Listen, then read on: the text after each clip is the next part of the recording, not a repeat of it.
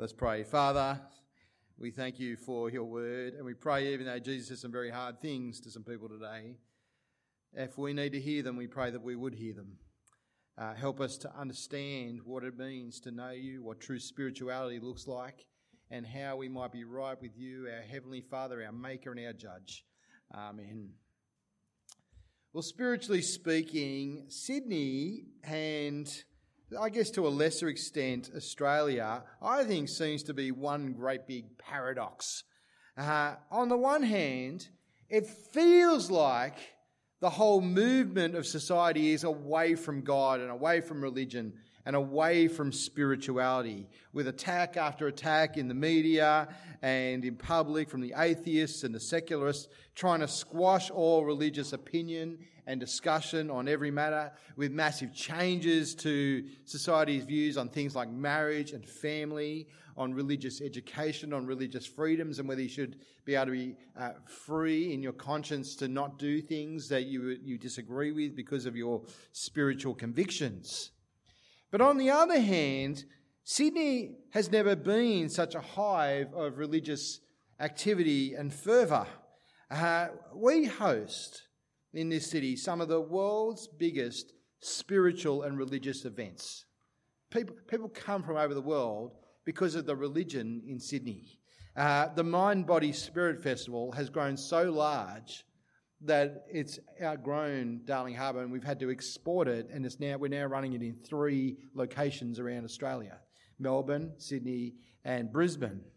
Hillsong Conference has grown to be one of the hottest religious tickets throughout Australasia and some of that Southern Hemisphere. And this year it's gotten so large they've exported it to London and New York. They're running 3 of them. Sydney hosted Catholic World Youth Day in 2008. 250,000 people at the final Mass. That's more than attend the NRL on any given weekend. But it's not just the big events, the big religious events.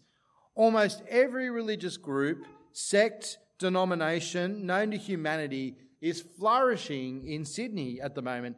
Islam is spreading. The Australasian headquarters of the Jehovah's Witnesses are just up the hill at Denham Court. The Nan Tien Temple, given that's not in Sydney, it really is. It's the largest Buddhist temple in the Southern Hemisphere, and people come to see it. Holy Family, just up the road, have just opened their new U-Butte, bigger, better, almost cathedral-sized building. Very soon we'll have not 1, not 2, not 3, not 4, but 5 Anglican schools in the Macarthur region. Such is the kind of spiritual outlook. We've got something like 25 Christian denominations meeting this day within a 5-10 minute drive of here. Because there's churches everywhere, in every public space. We've got Hinduism and Mormonism in Ingleburn and Minto. We got it all. We got it all. It's flourishing.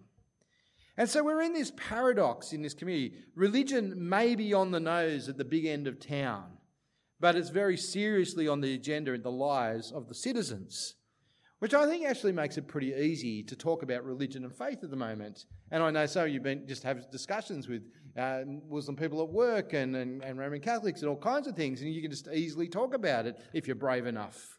People have got questions and they want answers. And maybe you've got your own questions about spirituality, about God, about Jesus, about Christianity, about what's true and is one true, or can they all be true, and whether it's important, how does it all work? Is all religion equally good? Especially the true point of it in getting you in touch with the divine, in getting you right with God. Is it all the same? And they're really good questions, and you may have other questions. You may have even really tough questions about suffering or about homosexuality, about all kinds of things. And I'm really, really glad that you've got questions. It shows that you're thinking. That may be why some of you are here today, because you've got questions and you want answers. And if any of those things are your questions, or you've got other questions, let me say there's answers for all of them. And even if your specific question is not answered today, Dave and I would love to help you work through whatever it is that's your issue that you have personally. That's our job, and we'll make time to meet you. And can I say, if you've got questions about anything, take us up on it. Don't die wondering. That's the advice someone gave me about asking girls out when I was a teenager. Don't die wondering, because if you never ask her out, it's already a no. Don't die wondering. It's even more important when it comes to God. Not getting together with the girl of your dreams might break your heart for a week. Not getting things straight with God could be a disaster for all eternity. And today in our passage, Jesus makes it crystal clear that not all religion is the same. It is not all equal. In fact, it might be downright dangerous in terms of a relationship with God. Now, we've been working through Mark's Gospel here at church over a number of weeks now, last couple of months, trying to come to terms with who Jesus is. And if you've been following along, I wonder if you've noticed that the book is actually full of tough questions, very difficult questions. Now, up till now, the toughest questions have all been asked about Jesus, asked by the crowds as they've heard him speak, as they've seen him do amazing, even frightening and inexplicable things, the kind of things like he does at the end of this chapter today, casting out demons, healing people in terrible situations with disease and other problems, even raising a dead girl back to life. And they keep asking these questions all over the time. Who is it that even the demons obey him? Who is it that even the wind and the waves obey him? Who can forgive sins but God alone? You're claiming to. Who can do that? That's not right. Who are you? Who is this man? But today, and from here on, Jesus turns the table. And from this point on, it's his turn to ask the tough questions. Tough questions that demand an answer. Tough questions which, depending on how you answer them, will show us if you've truly come to terms with him or not. And the first one is almost insulting. It was directed by Jesus to his closest friends, the disciples. A question to people like Peter and James and John, who've given up everything to come with him, who've been hanging on his every word, who've been following him around. They've been with him from the start, and then he turns on them and he says, "Are you that stupid? Are you that dumb? Are you so dull?" If he were illustration, he might say, are you as thick as two planks? Are you one brick short of a barrel load? Not normally the way to win people and influence them. It's the kind of question you ask when you're totally frustrated or you're just downright bemused by someone, like we've seen earlier today in the service, or like, when you watch someone microwaving their baked beans still in the tin, or like when you watch the soccer and some French guy just punches the ball in the penalty box and he's not the goalkeeper, and then, billion people watching and goes, "I didn't do nothing." Are you that dumb? Everyone saw it. Or when you believe, when you asked if you knew that the word gullible has been taken out of the dictionary. You know that? They've taken the word gullible out of the dictionary. They've just banned it from the English language. Do you believe that? Are you that dull? Not a question you'd probably expect from the lips of Jesus, and certainly not to his closest friends. But the reason he's so strong with them, the reason he asks, "Are they that thick?" is because the very basis of being right with God has just been stripped away in their hearing by his enemies. And then it's been corrected by Jesus. And they haven't understood the difference. You see, there's just been this massive public debate between Jesus and the Pharisees, the religious do-gooders of Israel, who, much like religious people around the world today or throughout Sydney, followed a very strict code of ritual and personal conduct in order to be right with God. In fact, just about every religious system going, there are things you must do and things you mustn't do, and not just in the moral sphere, but in the religious sphere, in order not to be polluted in God's sight, in order to cleanse you, so that you're not polluted with spiritual pollution. And I guess it kind of makes sense, doesn't it? Wouldn't God expect us to show how devoted we are to him, or to prove our love for him, to show him how serious we are about following him and not just one of the crowd? I mean, after all, isn't that what religion's all about? Proving yourself to God. You know, checking off the list to make sure he's pleased with you. For Muslims, it involves, amongst other things, praying 5 times a day facing towards Mecca. And if you don't do it, you're in trouble. Fasting during the month of Ramadan. Ritual washing of your hands and feet for worship. The toughest rule of all, not eating bacon. I mean, you've got to be serious about God if you refuse that.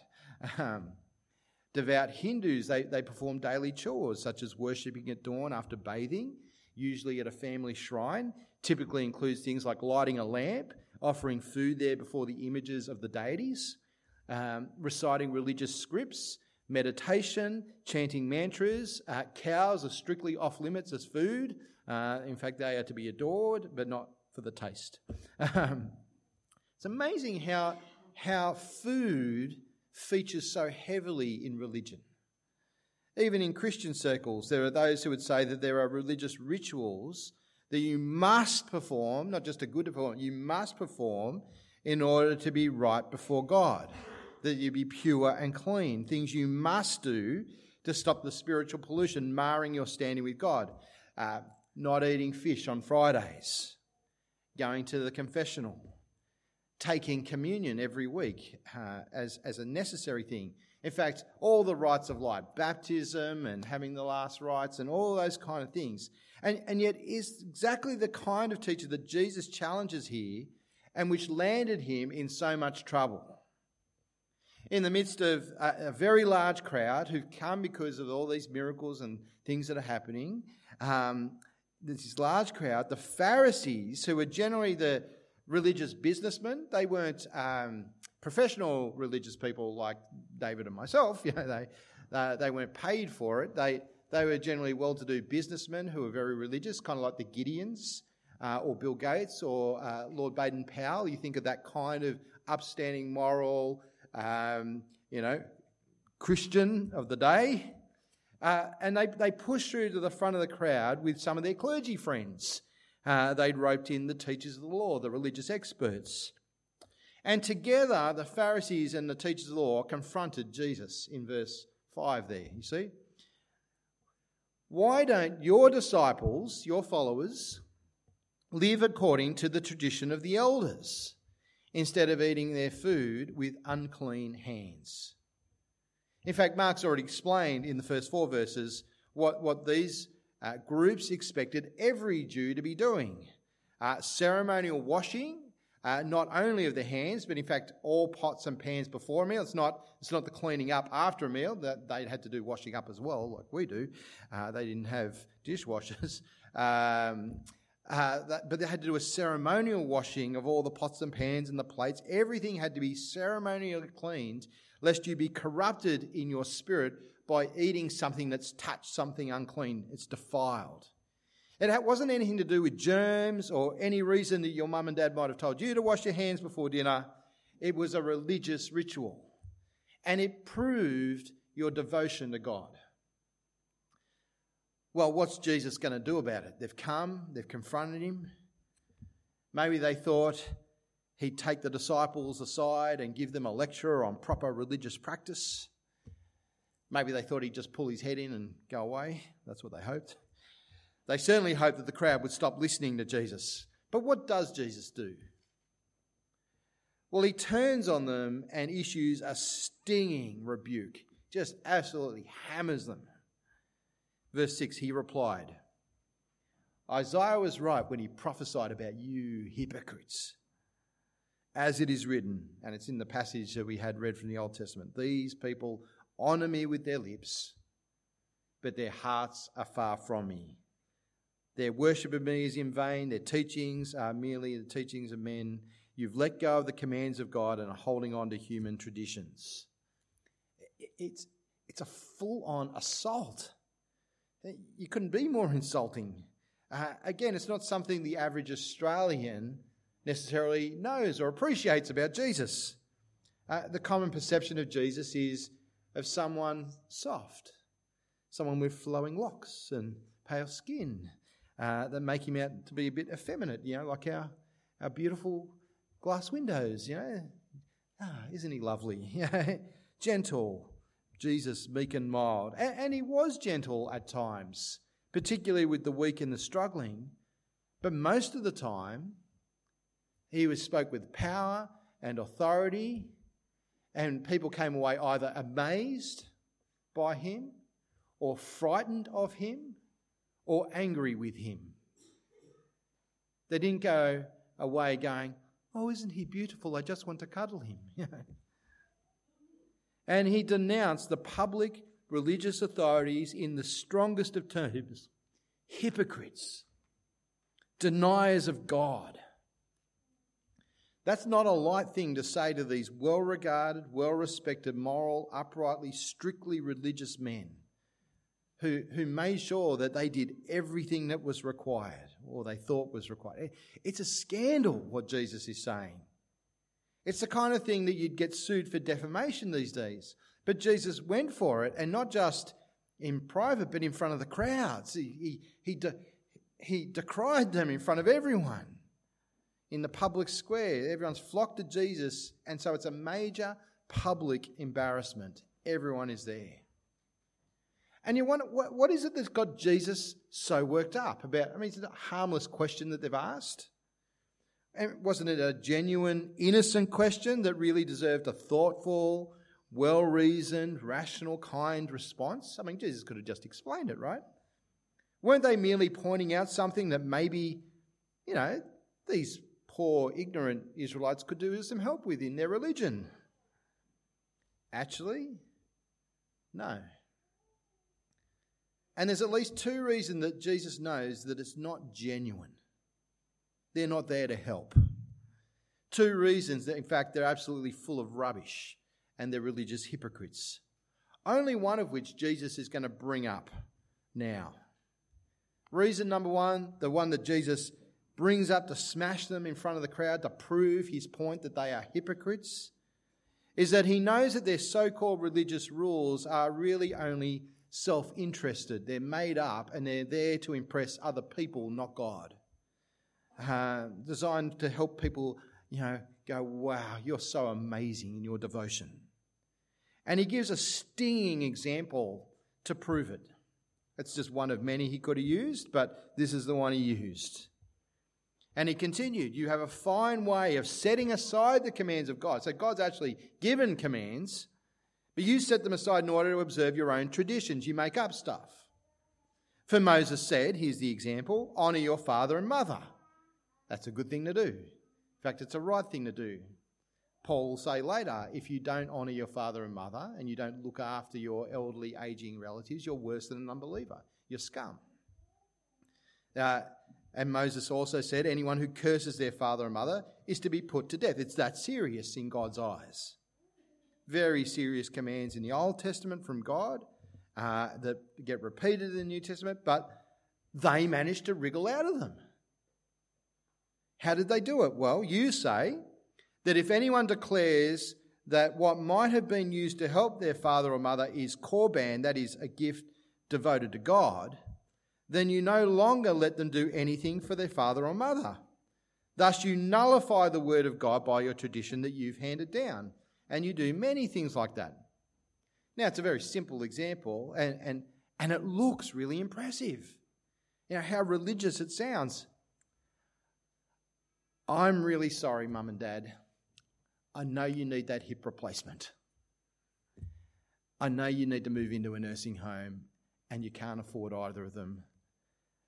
But my nest egg, I'm really sorry. I accidentally devoted it to God. So my superannuation, off limits to you. Sucks to be you. Because I'm worshipping God. But they're really just justifying hoarding their own wealth in the name of God. They really are hypocrites. They were never going to give it away. It's pretty convenient, isn't it, when you use your religion to justify getting rich or to justify why the poor people are poor and not caring for others. Pretty convenient. But there's a second reason which Jesus doesn't bring up here, which proves that they're absolutely two-faced, hypocritical liars. And that's because when they came to ask their question, it wasn't an innocent question at all that they'd asked, because they'd come looking to trap Jesus. How do I know that? How does Jesus know that? Because right back in Mark chapter 3, after a series of showdowns between Jesus and the Pharisees, what had they gone to do? They'd found their arch-political rivals, the Herodians, and together they began to plot how to kill Jesus. They had murder in their hearts. They've been looking for a way to trip him up and get him killed legally so they don't have to have his blood on their hands. They've got murder in their hearts. They're not interested in the disciples' spiritual well-being. They just want Jesus dead. It's not innocent at all. And so having taken these guys on, Jesus gets the crowd to come a little bit closer to him because he's going to give a pronouncement. He's going to declare to them a principle that they must know and that we must accept. Listen to me, he says. Understand this. This is so important. This is very important. I want you not only to hear it, but to fix it in your hearts and in your minds. And you must not walk away from church today having heard anything if you've not heard this. This is it. And what he's about to say, I hope you see, is an absolutely monumental new thought to them.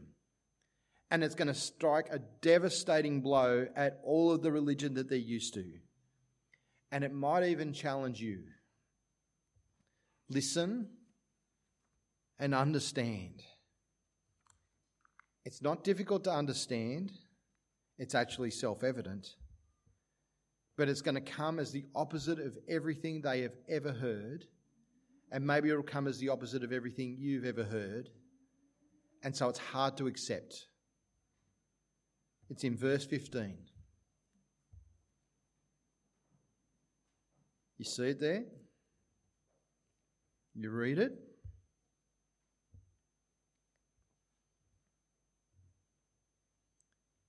Nothing outside a man can make him unclean by going into him. Rather, it's what comes out of a man that makes him unclean.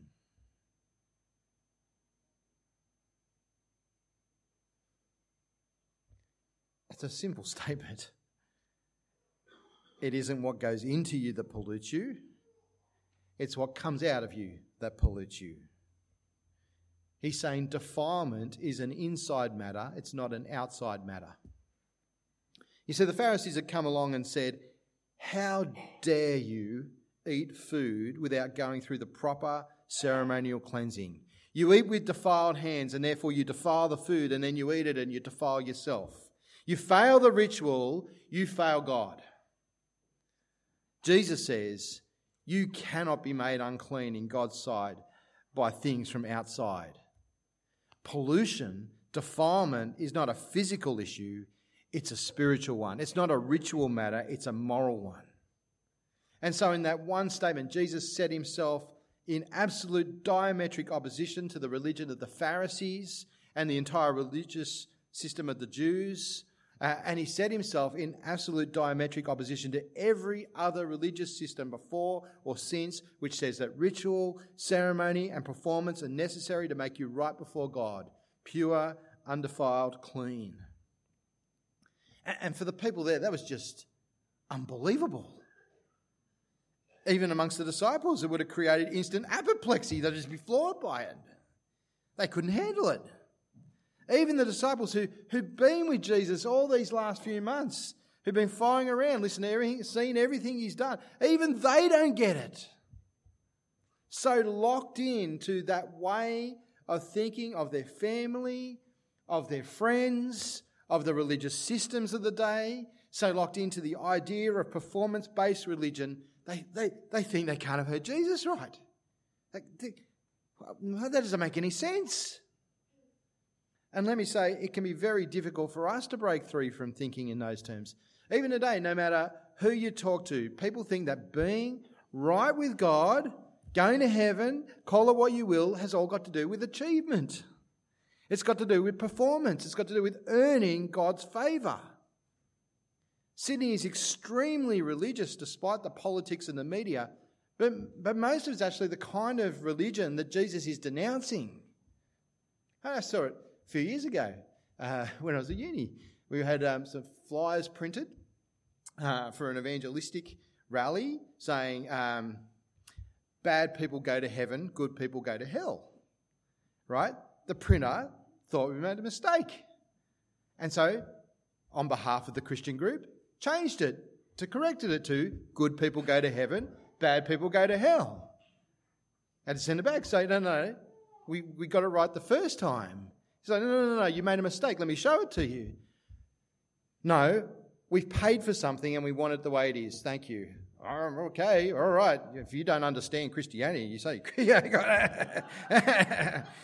Be it on your own heads. Just because that's the way people think, isn't it? You earn your way to God. You have to prove yourself to Him. And so the disciples, they can't handle it. They take Jesus aside. Verse 17. After he left the crowd, they entered the house. His disciples came to ask him about this. What? What are you talking about, Jesus?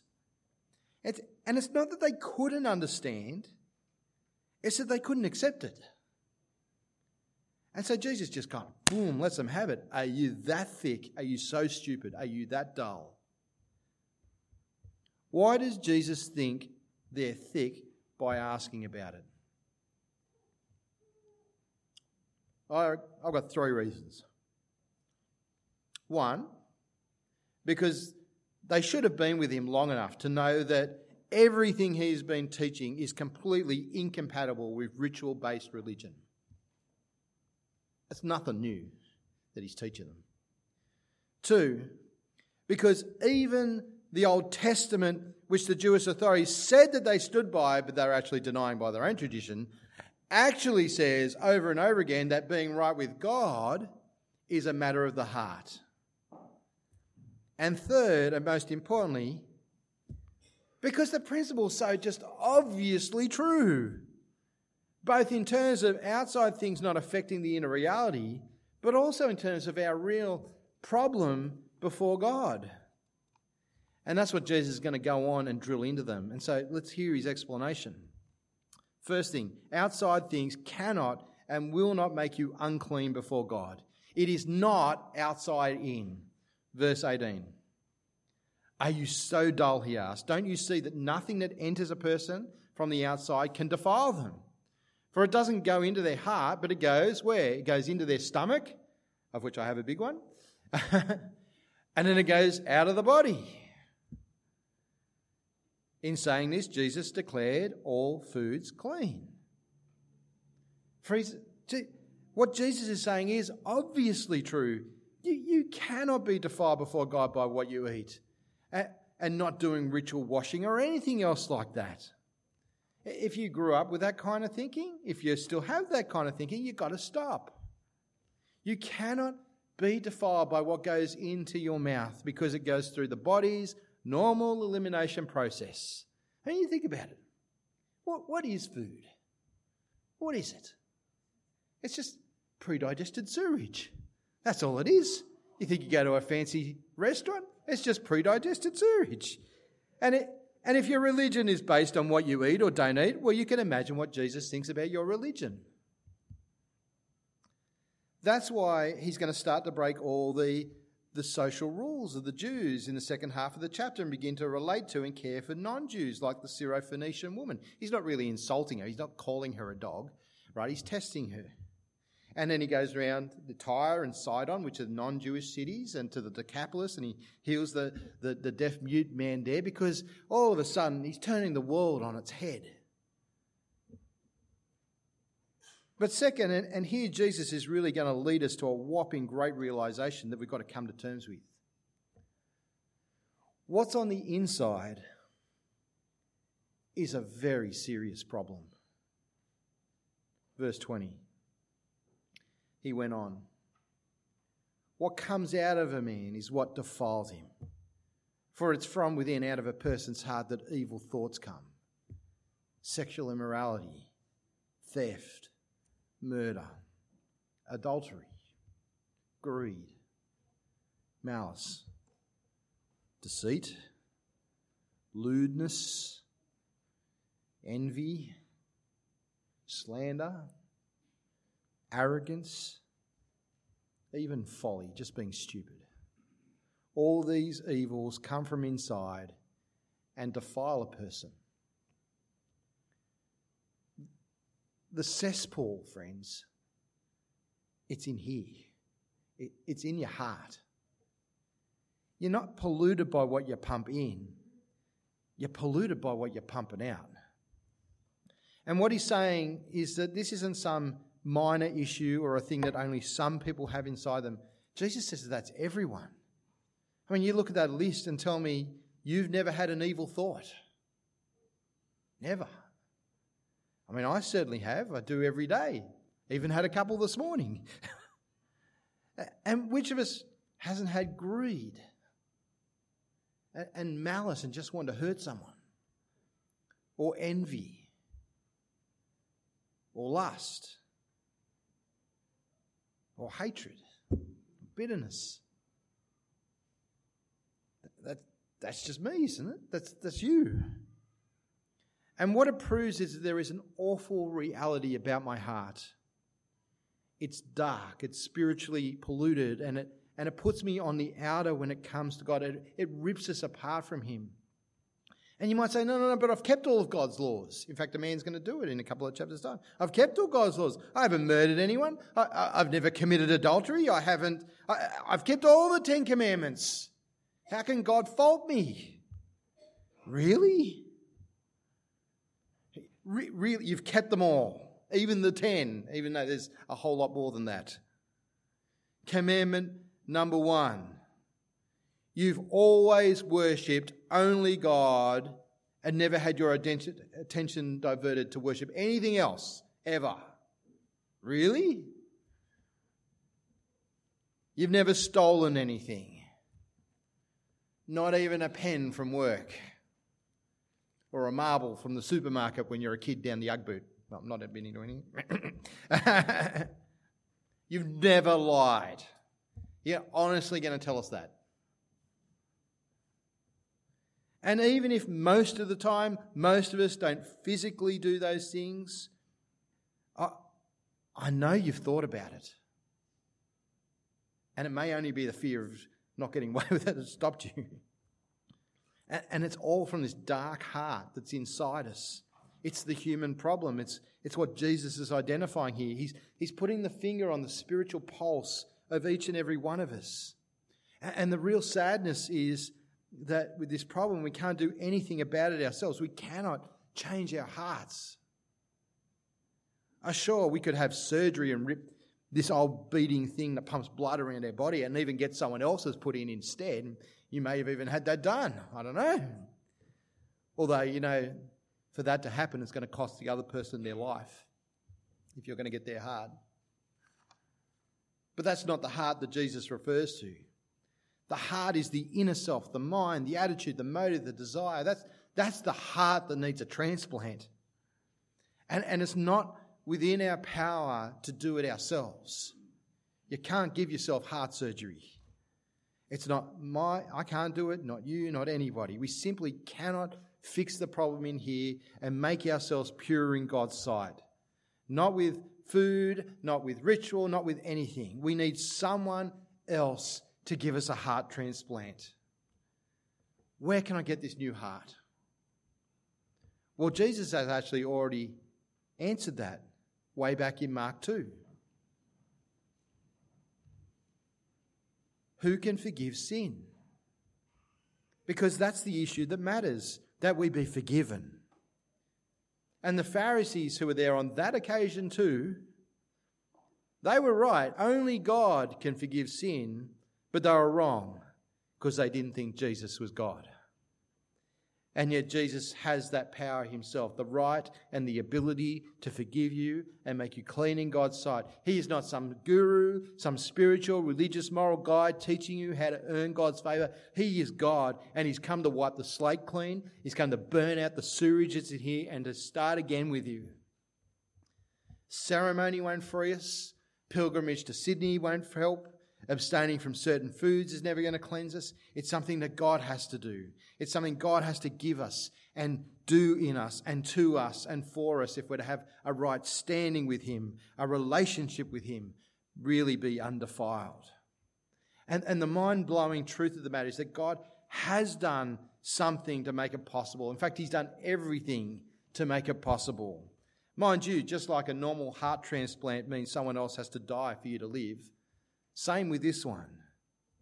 It does cost another life for God to do that.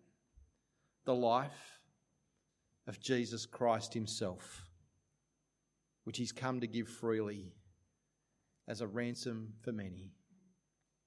And we'll see that in due course as we continue in Mark. But the question that Jesus wants to confront you with today, he wants to confront me with today, and it is just as confronting for me as it is for you. Can you see that you need him to do it? Can you see that the inside is unclean and that without this radical surgery, all we can expect is condemnation from God? Can you see that you need him? Or are you still so dull that you think you could impress God on your own with token outward forms? That will not work. It cannot work. Don't be so stupid as these people here would ever think that it could work. You need him to come into your life. You need him to change you. You need him to give you his love and his forgiveness and mercy, which he's offering free to anyone. Will you come to him? Let's pray. Father, we thank you for the stern mercy of Jesus, that he would confront us with the horrible truth about ourselves and the horrible truth about religion. That performance cannot save us. That ritual can't affect the heart. And that really within we are evil and you need to fix us. You need to cleanse us.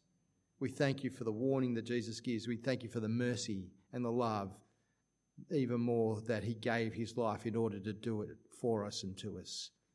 We entrust ourselves into your hands. Clean us. Give us that relationship with you, that purity that we cannot get ourselves. We thank you for your love and mercy in Jesus. Amen.